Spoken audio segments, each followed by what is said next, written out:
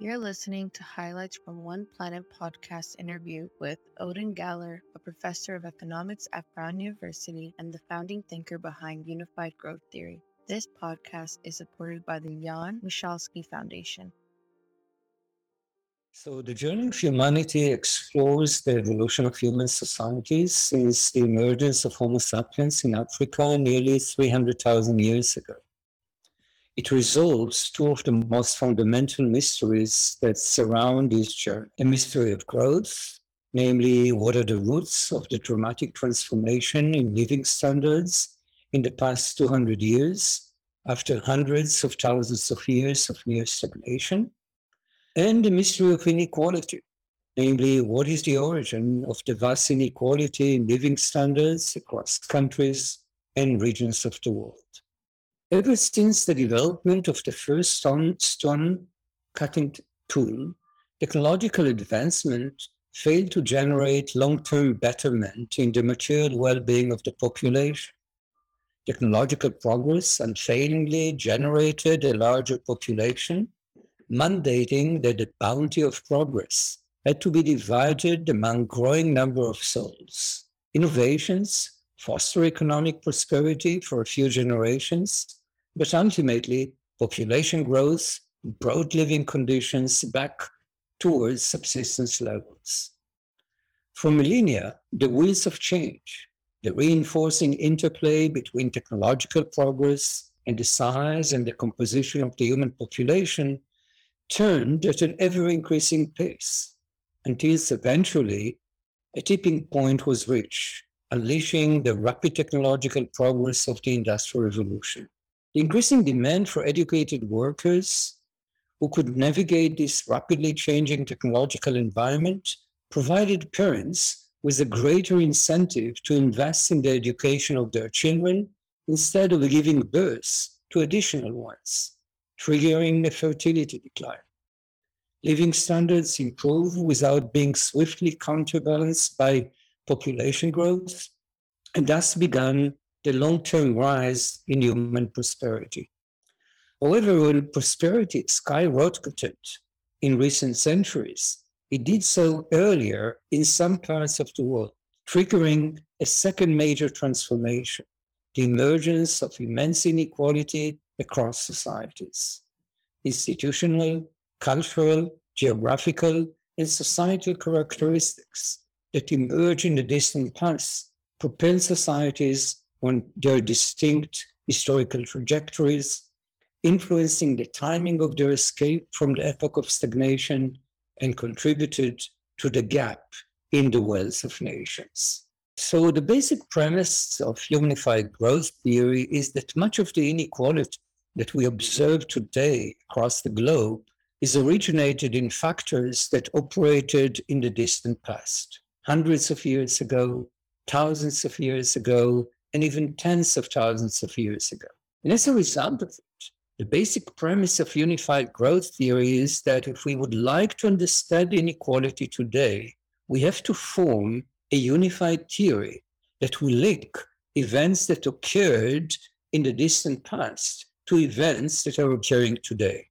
So rather than developing a theory that would fit the modern world in isolation from a theory that would fit, say, the Malthusian world, unified growth theory attempts to understand the process of development in its entirety, to develop a theory, a single theory that explains the progression of humanity since the emergence of Homo sapiens 300,000 years ago in Africa till the present. And my viewpoint is that, in fact, economic growth is compatible with environmental preservations, provided that economic growth will be based predominantly on policies that will bring about a fertility decline. So my research on the subject suggests that if in fact we can reduce population growth in the world by about 1%, we can have an increase in the growth of income per capita by 7% without changing carbon emission. Namely, policies such as gender equality and higher return to human capital that will foster fertility decline can bring about both economic prosperity and at the same time a decline in carbon emission. The measures that I propose, namely measures that would induce fertility decline, is a win-win situation for all societies. It will generate, as I said, higher economic growth, lower carbon emission, and will benefit each individual society. I think that the issue of diversity is very important, and I should clarify that it's a broad notion of diversity. It's mostly cultural diversity. But when we think about diversity and economic development, diversity is associated with conflicting effects on productivity. On the positive side, diversity is associated with cross-fertilization of ideas. And as a result of it, it is beneficial for innovations and beneficial for productivity. So societies that are more diverse are benefiting from complementarity of ideas, cross-fertilization of ideas, more innovations, and more economic development. On the other hand, more diverse societies tend to be less trustful, less in agreement about the desirable public goods, and as a result of it, tend to be more conflicted. So more diverse societies tend to be less cohesive socially. And consequently, this implies that in the course of human history, societies that had a sweet spot level of diversity performed better than otherwise. So one of the important lessons from my book, The Journey of Humanity, is that in order to alleviate inequality across the globe, in order to see greater equality across nations, we have to design policies, predominantly education policies, that will be respectful of the individual country, the geography of this country, the colonial history of this country, and the geographical endowment that is behind the scene. Namely, the argument is that one policy does not fit all nations at once. If you look at the trajectory of each individual country, this trajectory is based on a very particular set of conditions that ultimately generated certain institutions, certain cultural traits. And consequently, if we would like to mitigate inequality, we have to target these elements very profoundly. But suppose that we think about two societies that are residing in different, say, corners of the world. It can be within a continent or across continents. And suppose that these societies were exposed to different initial geographical conditions. In one society, crops that are native to the location were conducive to agricultural investment. And consequently, in these societies, people were engaged in planting and ultimately harvesting. Namely, they were engaged in planning for the future. They learn how, in fact, to be future-oriented, how to plant, how to wait for the harvesting.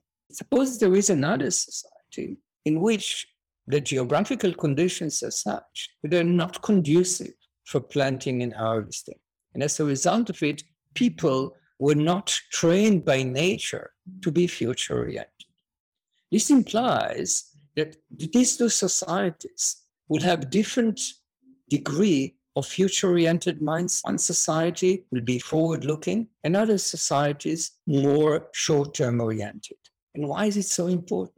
Naturally, future-oriented mindset is associated with education decisions, saving decisions, technological adoption, and economic growth. And consequently, it is really the most important cultural trait in the context of economic development. Making predictions about the future is relatively difficult. Indeed, I'm at the moment engaged in a research agenda that is trying to predict the future pace of technological progress, the future pace of population growth, and the future prosperity of humanity. But the research at the moment is very preliminary. So if I would have to speculate about the trajectory of humanity in the context of the coming century, I think what is really important to note is that we are living in an era in which technology is evolving very rapidly. And rapid technological progress is naturally associated typically with greater inequality, in the sense that rapid technological progress requires investment in education. And since not all individuals are investing in education in equal fashion, this is bound to generate inequality in society. In addition, rapid technological progress implies that certain traits are more complementary to the technological environment than otherwise. And therefore, individuals that will have these traits will be much more prosperous than others. And as a result of it, we want to sort of live in a more humane society. If we want to live in a more stable society, this implies that we have to design our policies in such a way the two important elements will be emphasized. The first one is equality of opportunity. Namely, we have to assure that each member of society, each individual in society, will be able to fulfill her potential or his potential to a full extent, regardless of the place where you were born, regardless of parental wealth, regardless of the type of education that is present in your location. We have to assure that we have perfect equality of opportunities. This is important morally because, as I said, we will move into an era in which technological progress will reward individuals that are more educated and individuals that have certain skills that are complementary to this environment. And therefore, morally, we would like individuals to have a fair chance to participate in this process. But beyond that, even in terms of economic efficiency, assuring economic equality of opportunity will assure better allocation of talents across occupations and greater prosperity in society. So this is one important element in terms of policy.